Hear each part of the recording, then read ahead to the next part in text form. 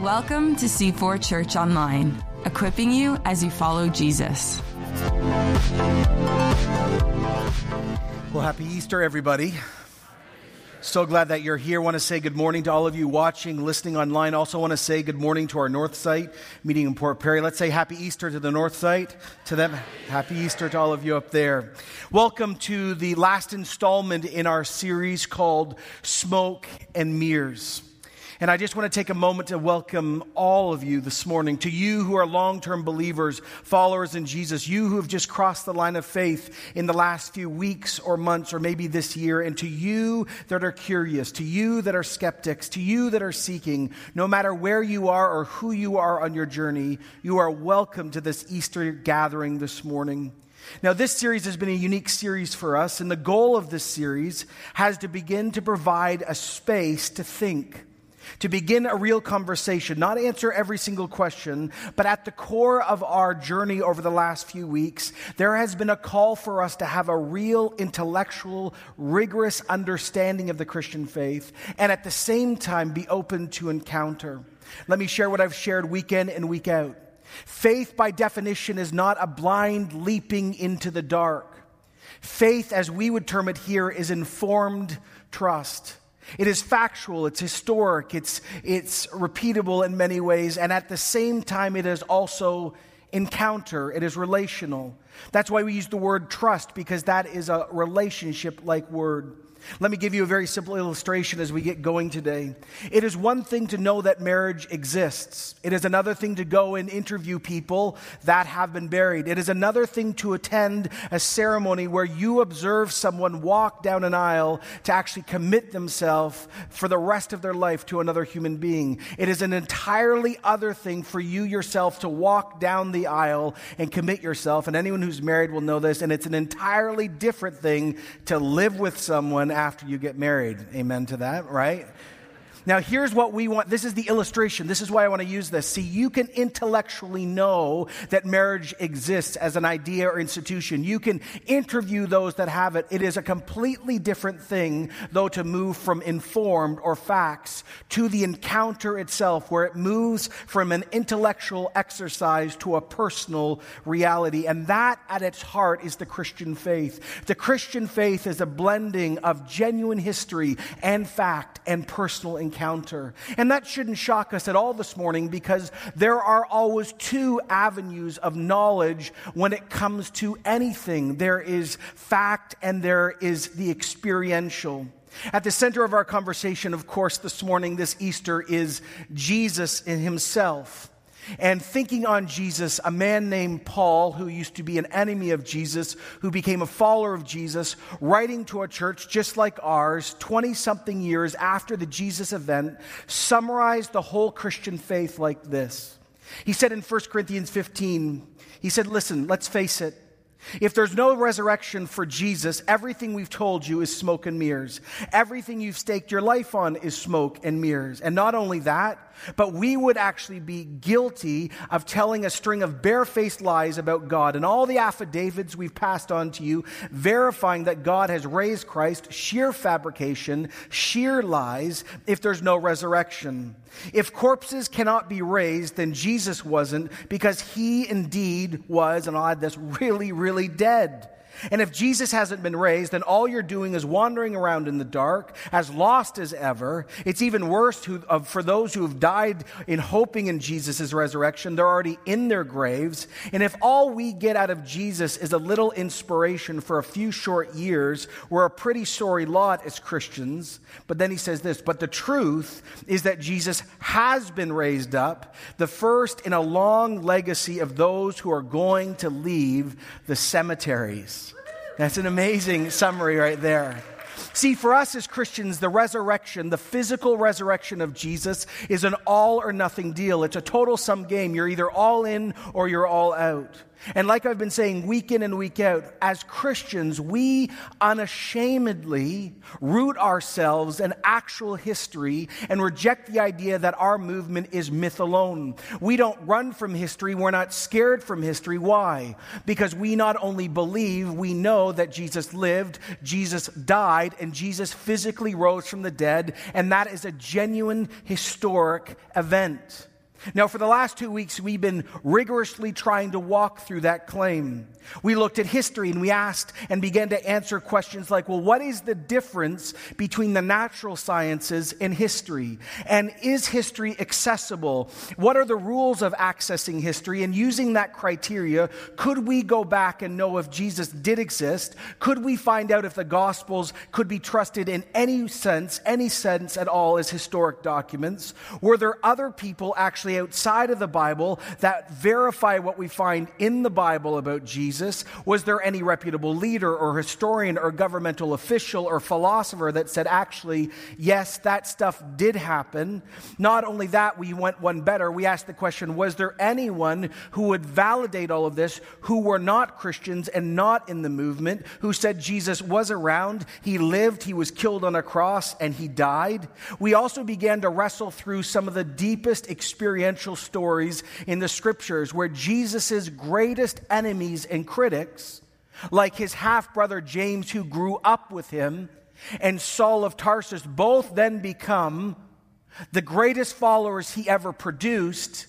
And they only became followers not because of facts or an intellectual argument. They both claimed that they physically encountered the physically resurrected Jesus. Then last week, we moved to a different conversation.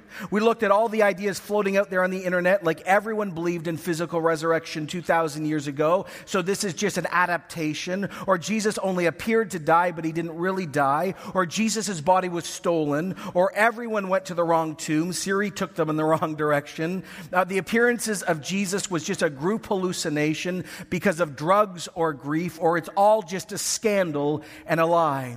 So we walked through all of that in 2 weeks. Dave, on Good Friday, walked through the validity of Jesus actually really, truly dying. But now on this Easter day, I want to take all of us together, no matter where we are, to one of the last greatest challenges to the whole Easter story. But if you read the gospel accounts, most of us as long-term believers or brand new Christians or seekers or skeptics with hands like this, never catch the scandal in the middle of the story. If you've got a Bible this morning, I'd love you to turn to the book of Luke. We're going to look at the Lucan account this morning of the resurrection of Jesus, Luke 24. It reads like this: on the first day of the week, very early in the morning, the women took spices they had prepared and they went to the tomb. And they found the stone had been rolled away from the tomb. And when they entered, they did not find the body of the Lord Jesus. And while they were wondering about this, Suddenly, 2 men in clothes that gleamed like lightning stood beside them. In their fright, the women bowed their faces to the ground. But the men said to them, "Why are you looking for the living among the dead? He is not here, he is risen." Now, we read that as Christians and we celebrate, but we miss the scandal of what just took place because we're living in 2016 in North America. I almost actually wanted to call my message this morning, "How Never to Build a Lie." Because did you catch it? Beyond all we've worked through over the last 2 weeks, this actually is most significant and most important. Now, this will be hard for some of you to accept this morning or swallow, but in this time, both in Jewish culture and in Greco-Roman culture, you would never, ever, ever use a woman in that culture to be a first-hand witness to something that you were going to fabricate. If you chose to use women, it would kill the story before it ever got off the ground. Let me just take a moment to take you into history.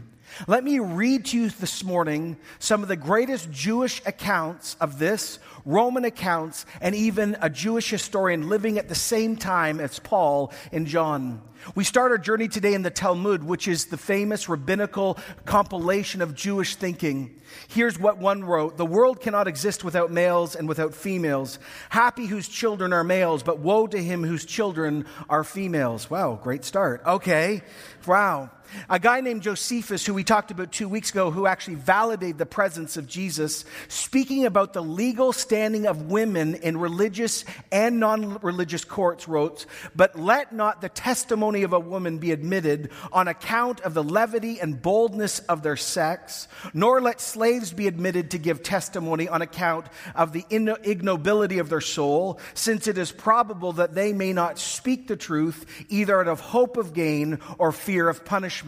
A woman and a slave are equal in this generation's mind, and they are untrustworthy because of their position and or because they're out of control as a woman. In other words, they are untrustworthy and never to be respected in a legal sense at all." It's interesting, later, if you keep reading part of the Talmud, another wrote, "Any evidence which a woman gives is not valid to be offered. Also, they are not valid to offer." In other words, they just can't even speak. And this is equivalent to saying that the one who's rabbinically accounted a robber is qualified to give the same evidence as a woman.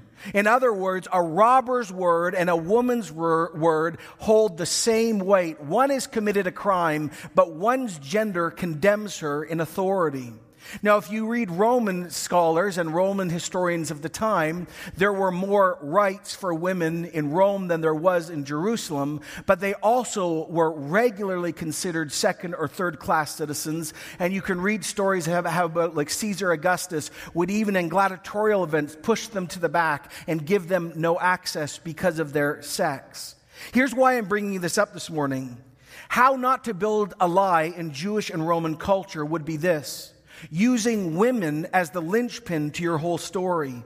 Women were both legally and publicly and religiously considered untrustworthy, no better than a robber or a slave in testimony, second or third class at best. And so if this gospel, if the good news of Jesus is a sheer fabrication, and remember, whether you think the gospels were written 20 or 30 years after the Jesus event, or you buy into the idea, side note, it's wrong, but buy into the idea the gospels were written 100 plus years later, they're still written in the same context. And this says that the women are the linchpin to the whole story. And yet, why, if this is a fabrication, would these brilliant liars begin to use people that no one would listen to?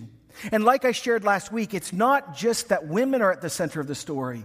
Like we learned last week, in Greek and Roman culture, in pagan religious thinking, no one was expecting resurrection. No one believed in resurrection. Many of them hated the idea because they thought actually death was liberation and this physical stuff needed to be abandoned. And we found out true that the Jews did believe in physical resurrection, but they unanimously agreed it would happen at the end of time to all people all at once. And yet Christians start proclaiming only one person has risen from the dead.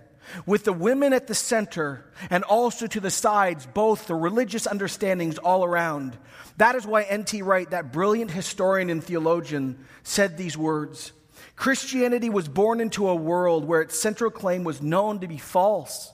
Many believed the dead were non-existent, and outside of the Jewish faith, no one believed in resurrection. That is why, as a historian, I cannot explain the rise of early Christianity unless Jesus rose again, leaving an empty tomb behind him."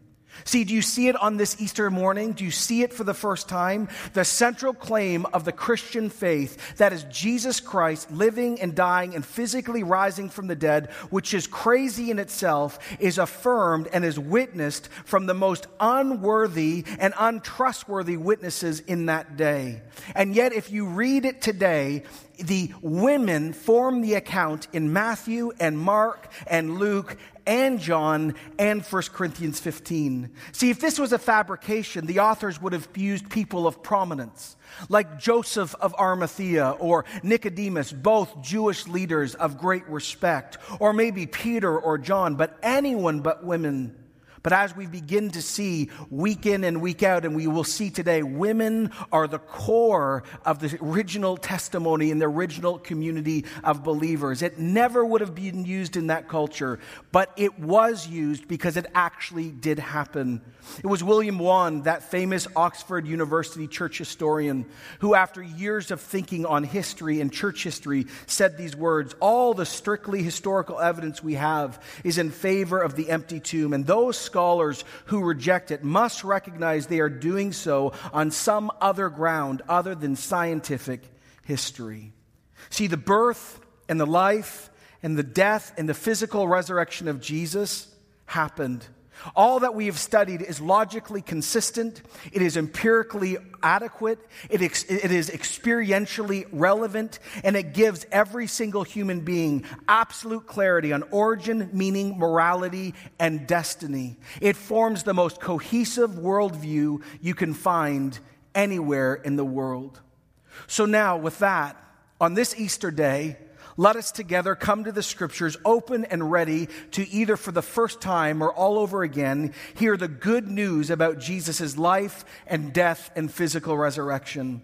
The women, the very first skeptics, they went to the tomb never expecting to see Jesus on this side of the resurrection. They went with spices to wrap his body. They are the first skeptics, not just doubters, and they actually now convinced run back and begin to share the good news story. And it picks up in Luke 24:9. It says, "When they came back from the tomb, they told all these things to the 11 and to all the others. It was Mary Magdalene and Joanna and Mary the mother of James and others with them who told this to the apostles. But they did not believe the women." Now you've got the background. Are you shocked? Because their words seemed like nonsense. Peter, however, got up and ran to the tomb, and bending over, he saw the strips of linen lying by themselves, and he went away wondering to himself what had just happened. Now, Peter wonders. He's not doubting, he's got great skepticism, and he's deeply confused. Everything that is in front of him in this moment is violating all Jewish theology. The women coming back doesn't help him because of the role of women and his view of women. And the claim of personal resurrection seems far too much to be true, and yet in the very back of his mind, he still is wondering. The others, well, there's no wondering for them at all, as we see in the account. The start to their Easter morning begins not with doubt. It is ruled by jadedness, anger, and outright unbelief. Nonsense is not a neutral word. Can you hear the conversation? These women burst into this room, all these men who followed Jesus, depressed, wondering if they themselves will be executed for following him. And they run in and they say that Jesus is physically risen and we just hung out with two angels. Pause. Silence. Then response. Why don't you just shut up? Just shut up, you crazy, crazy women. You saw an angel. Yeah, sure you did. Why don't you just take your grief somewhere else? This is painful for us already. You're a woman and I don't trust you. And what you're saying goes against everything we've been taught as good Orthodox Jews our whole lives. So let's just all agree on this right now. Let's admit it. Jesus was amazing, yes, and unique and powerful and extraordinary, but when he got executed, that's it.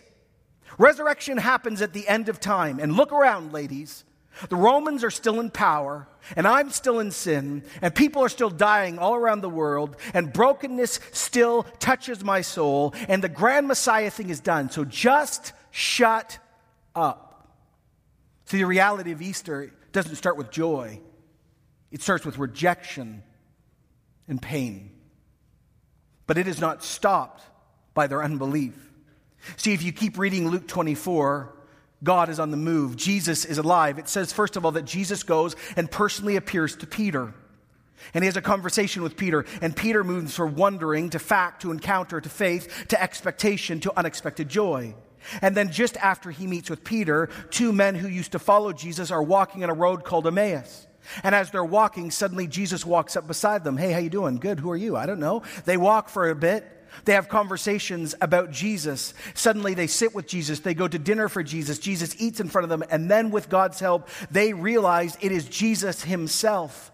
And so these two men now run back to the same location that the women have run back to, and this is what they say: "It is true, Jesus has risen and has also now appeared to Peter. The Lord is risen indeed." Can you feel it in the room? More and more witnesses, men, women, different backgrounds. Really?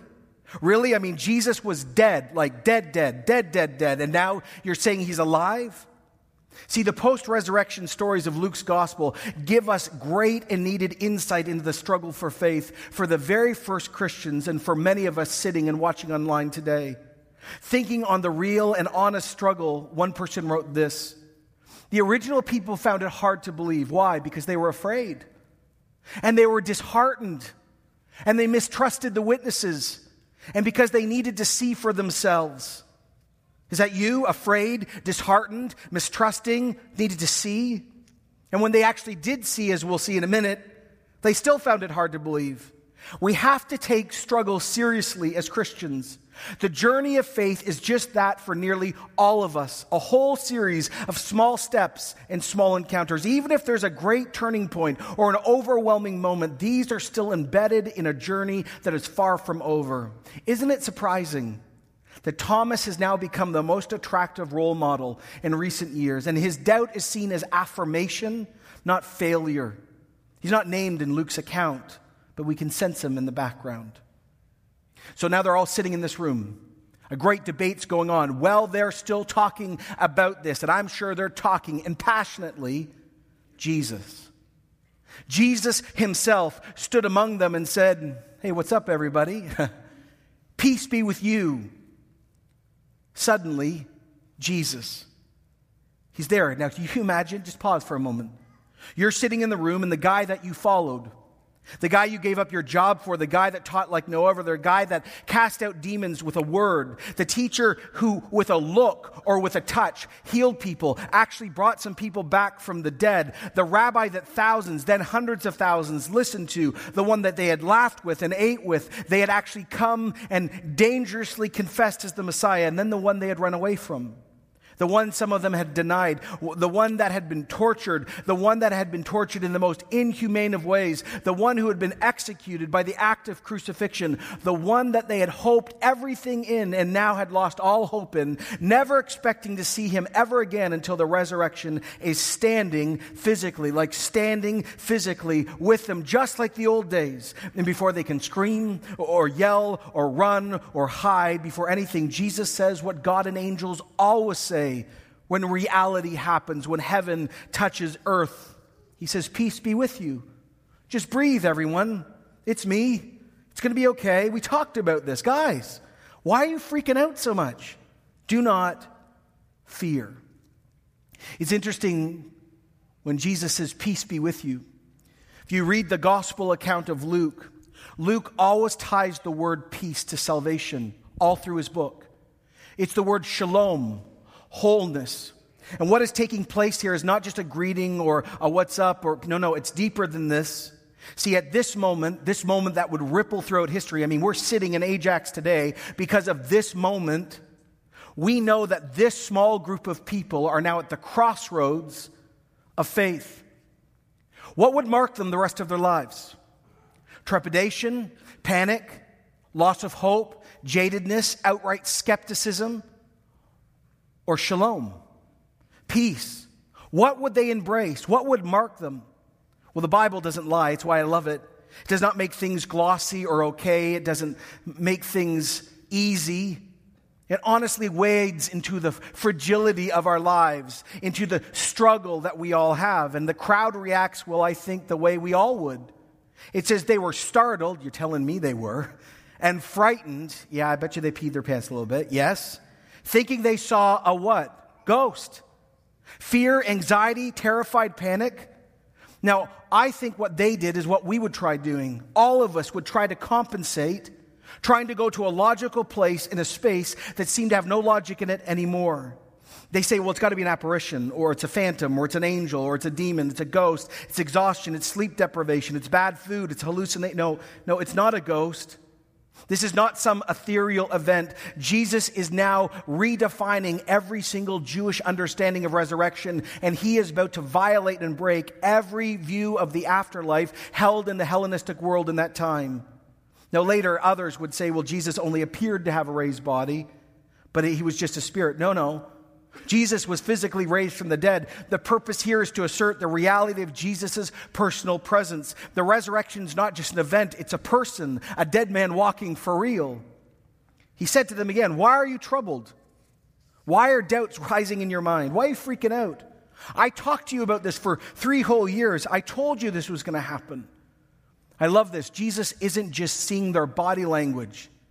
He, because he is who he is looking into their soul, and he knows he can literally read their thoughts in their conscious mind. And Jesus says, it's okay.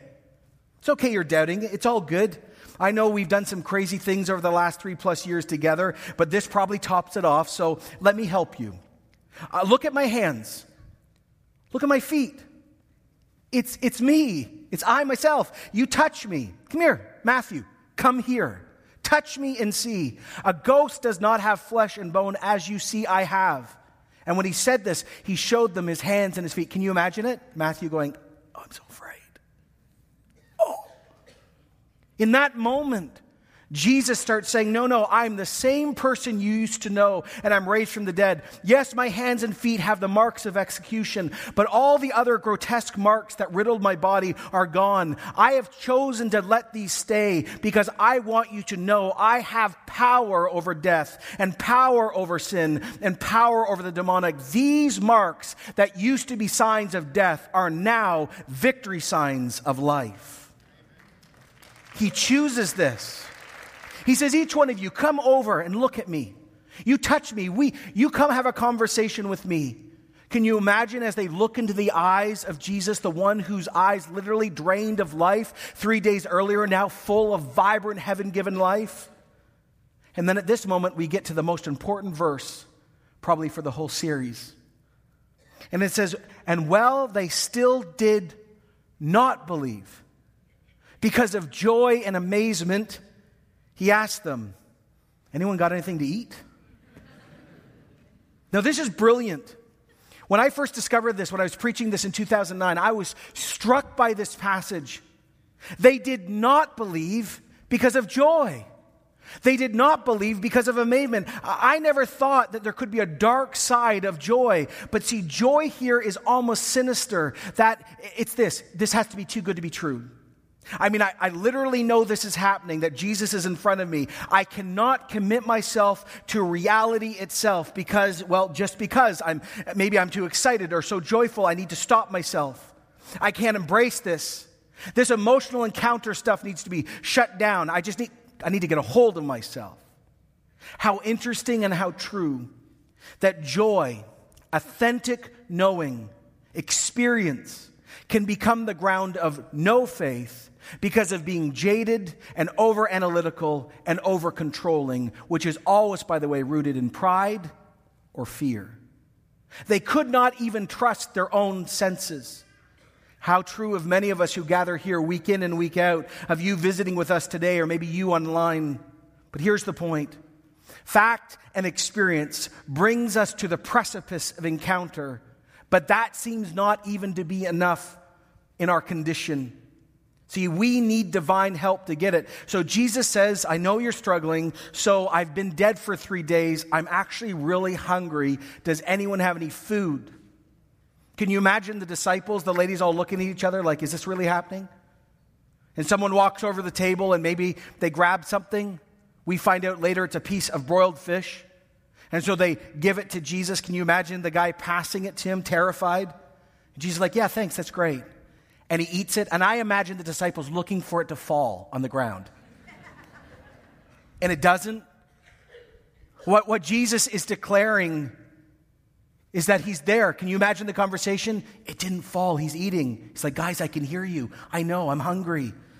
See, this deals with 3 wrong ideas that are floating out there and have been there for centuries. Jesus is not resuscitated. This is physical resurrection. Jesus is not a cadaver that some other spirit has taken over. This isn't the walking dead. This is not zombification. Resurrection is not the soul being freed from the body. Jesus is the same guy, physically raised from the dead, and he is, by just being there and allowing them to touch him and showing them the same marks and eating food, he's just saying by word and deed, everyone, it is really me. And then he said, this is what I told you while I was with you. Everything must be fulfilled that's written about me in the Old Testament. And then he, notice the phrase, opened their minds so they could understand God's word. He told them this was written that the Messiah would suffer and rise from the dead on the third day, and repentance for the forgiveness of sins will be preached in his name to all nations beginning in Jerusalem. See, unlike what so many people think, many scholars who even acknowledge the reality of the historical Jesus' death was not a mistake. Jesus' death was not a political act only. Jesus is not just another religious leader in a day who gets knocked off because the religious leaders don't like him. Jesus' death is not just another leader being taken out by the Romans who threaten Roman peace. Jesus is not just another political social revolutionary who stood up to the man and paid with his life. These factors are true. They're real. They make up part of the mosaic. But as we've learned week in and week out, it is heaven's view which is most significant. It is from heaven's view that we get the vantage point that all the other things are put in their rightful place. The chaos of Good Friday was being used to accomplish the sovereign will of God the Father, expressed through Jesus the Son, revealed by the Holy Spirit. In other words, one God, true living God, the only God. He loved us so much, he came for us when we could not get to him. It's why this famous verse is so true. For God so loved the world that he gave his one and only Son, that whoever believes on Jesus will not die but have eternal life. God did not send his Son into the world to condemn the world, but to save the world through him. Whoever believes in him is not condemned, but whoever does not believe stands condemned already, because they have not believed in the name of God's one and only Son. Why did Jesus suffer? And why does it matter that Jesus physically rose from the dead? Because it's actually what he was accomplishing that is a gift to us. Maybe you've been with us for the last 2 weeks, virtually or here or online. And after looking at the facts, you might say with a high level of certainty, yes. Maybe I didn't have all this right. Yeah, I could maybe say this is historically true. But knowing that that's historically true is never enough. See, the good news is that we don't just get facts. We move from fact to encounter. And the good news is that the work of Jesus, not just the resurrection of Jesus, the work of Jesus that he was accomplishing on the cross now isn't just for Jewish people. It's for all people, all family, all ethnic groups. Anyone who wants to know God can now know him. But notice what Jesus says. Right on Easter morning, right in the original gathering. This is the real original gathering of the church. He said, to actually know me and to actually have all that I have to give you, to come to the resurrected one, you must come with repentance. This is the only appropriate response to God's offer of salvation. Repentance means a realignment of your life. It's a 180. You're walking that direction, now you're going in this direction. And let's have an honest moment this morning on this Easter. This is a declaration that you choose to trust Jesus alone for everything. Multiple people here within the sound of my voice, you trust in you. Your life is about you, and you are the master of your destiny. You don't trust in him. Or you trust in science, or you trust in education, or your degrees, or you're deeply religious, continually trying to impress God by everything you do.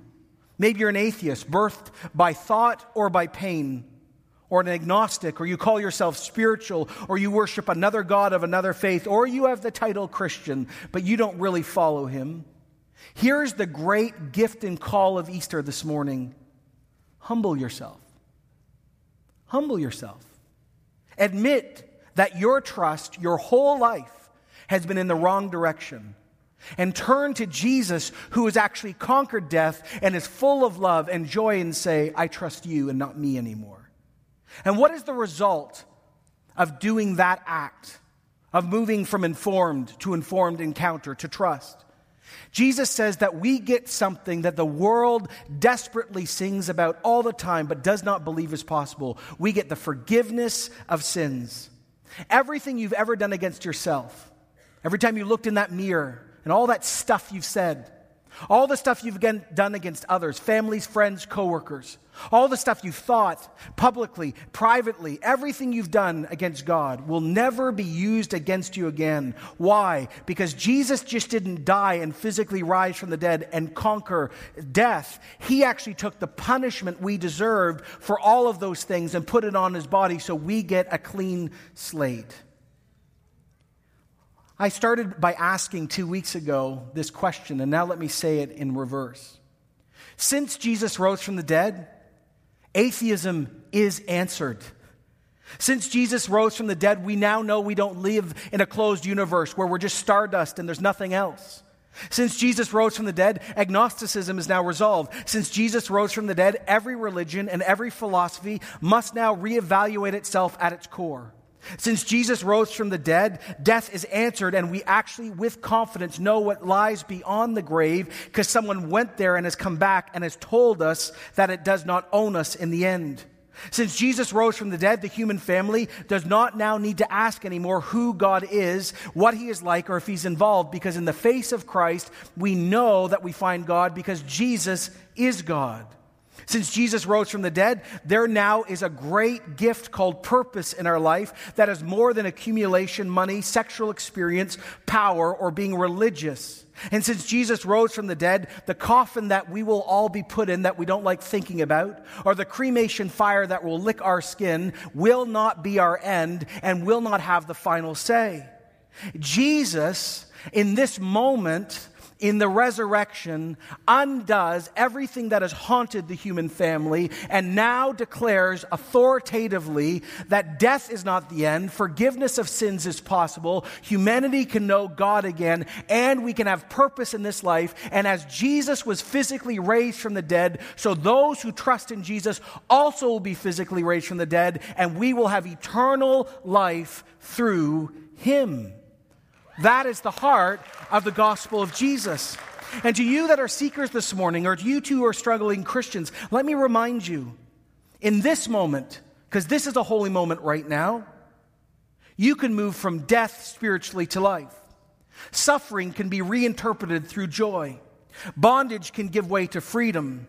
Suffering can be again given and reinterpreted through Christ. Loneliness is permanently replaced by relationship that can never be taken away. And in a world, think about it, that offers everything but peace and love, Jesus offers us peace and love. It was the pastor Tim Keller in New York who said, and I love this simple phrase, he says, religion teaches you that you earn your life. Secular society says you create your own life, and Jesus says, no, it's my life for your life. That's the gospel, and that's the implication of Easter. Over 2 weeks, we have had all the facts laid out before us.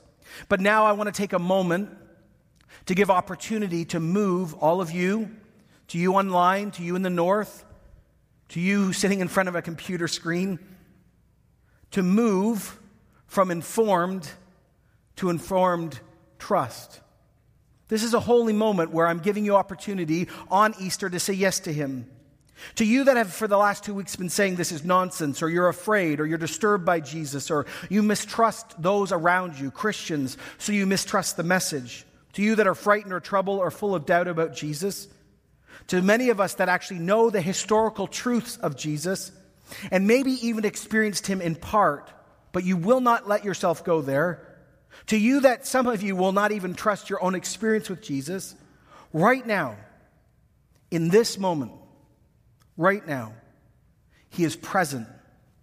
And this is what he's saying to you. Peace be with you. I did suffer. I did. And I did rise from the dead, and I am who I claim to be. And so I'm inviting you as your creator and Savior and Lord, I'm inviting you, O skeptic and O seeker and wonderer and wanderer, come now and repent. Do the 180. Let me give you forgiveness. I mean, this is actually why I died and why I rose from the dead, so I could know you again and you could know me again. I love you. He's come for you at this moment, bringing history to life, speaking to you about life and death and sin so you can be free. He's confronting you and inviting you and wooing you so you can have joy that goes beyond circumstance. And let me just say this morning, Jesus has enough power to fashion thrones from cynical hearts. So many of us sitting here today once were rebels against Jesus, or hated the Christian faith, or thought it was all lunacy, or we actually were moral and good and religious and thought that was enough. And if you had the time to hear the hundreds, the thousands of stories in this church, we would tell you not one of us here in this church are here because of what we've done. We are here because Jesus invited us, and we found love and forgiveness, and He made us His children. So here's my pleading with you this morning. Say yes to Jesus like the first people did. For if you do, then Jesus' work is applied to you. Sin doesn't define you. Death will not own you. Satan will not hold you. And life and worship and joy and hope can mark you. And it's not going to be easy. It's not going to be pretty. Not everything in life is okay when you become a Christian, but here's what we can say. The same power that rose Jesus from the dead will be in you. You'll never be alone, and joy and faith and hope and love will have more power than anything you face. That is true. No, it's true of us. So here's my invitation. Trust in Him. Repent. Turn. Receive. Confess.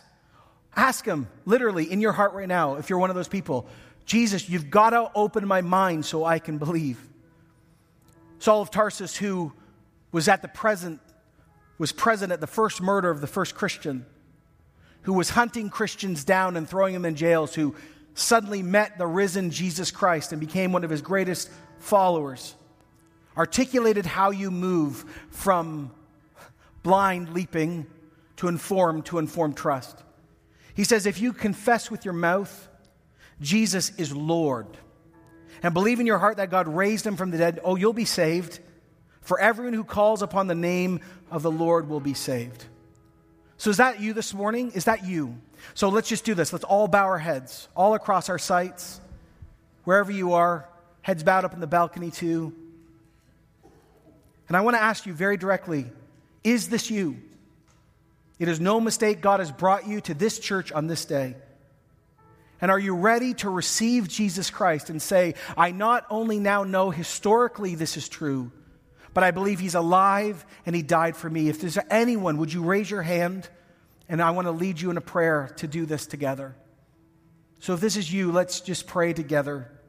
Say, Dear Lord Jesus, I'm a sinner, and I ask for your forgiveness. I believe you died for my sins and you rose from the dead, and I'm done running my own life. I ask you now to come run it and be the Lord of my life. I invite you to come into my heart and my life, and I'm going to trust you and follow you as my Lord and Savior. I believe you are who you claimed. I believe it. And I believe you rose from the dead. And I want that hope those women had and those original disciples had. So come and be my Savior in the name of Jesus. We all said, amen. And so why don't we stand as we prepare to respond. And as Christians, I just want to say to you, my brothers and sisters, these words. At this moment, I want you just to catch this, because this is an amazing moment. We are joining the global church. Hundreds of millions of people, hundreds of millions, are gathering right now to celebrate that Jesus is alive. And so I just want to declare before heaven and hell and everyone else that Jesus was a real person rooted in history, but Jesus was not just a person. He is God in flesh. Yes, Jesus suffered, we confess that, and Jesus has been raised from the dead, and in His name, we again in this church as Christians affirm that we are free because we've repented, we've experienced the forgiveness of sins, and we declare with certainty that as Jesus rose from the dead, we also will be risen from the dead. And I end with this, 1 Corinthians 15, O death, where's your victory? O death, where is your sting? The sting of death is sin, and the power of sin of the law. But what can we say together? But thanks be to God, He gives us victory through the Lord Jesus Christ. He is risen. Let's sing back to Him joyfully because He's alive among us. Let's sing to Him now. Thanks for joining us. To connect to the ministries of C4, visit c4church.com.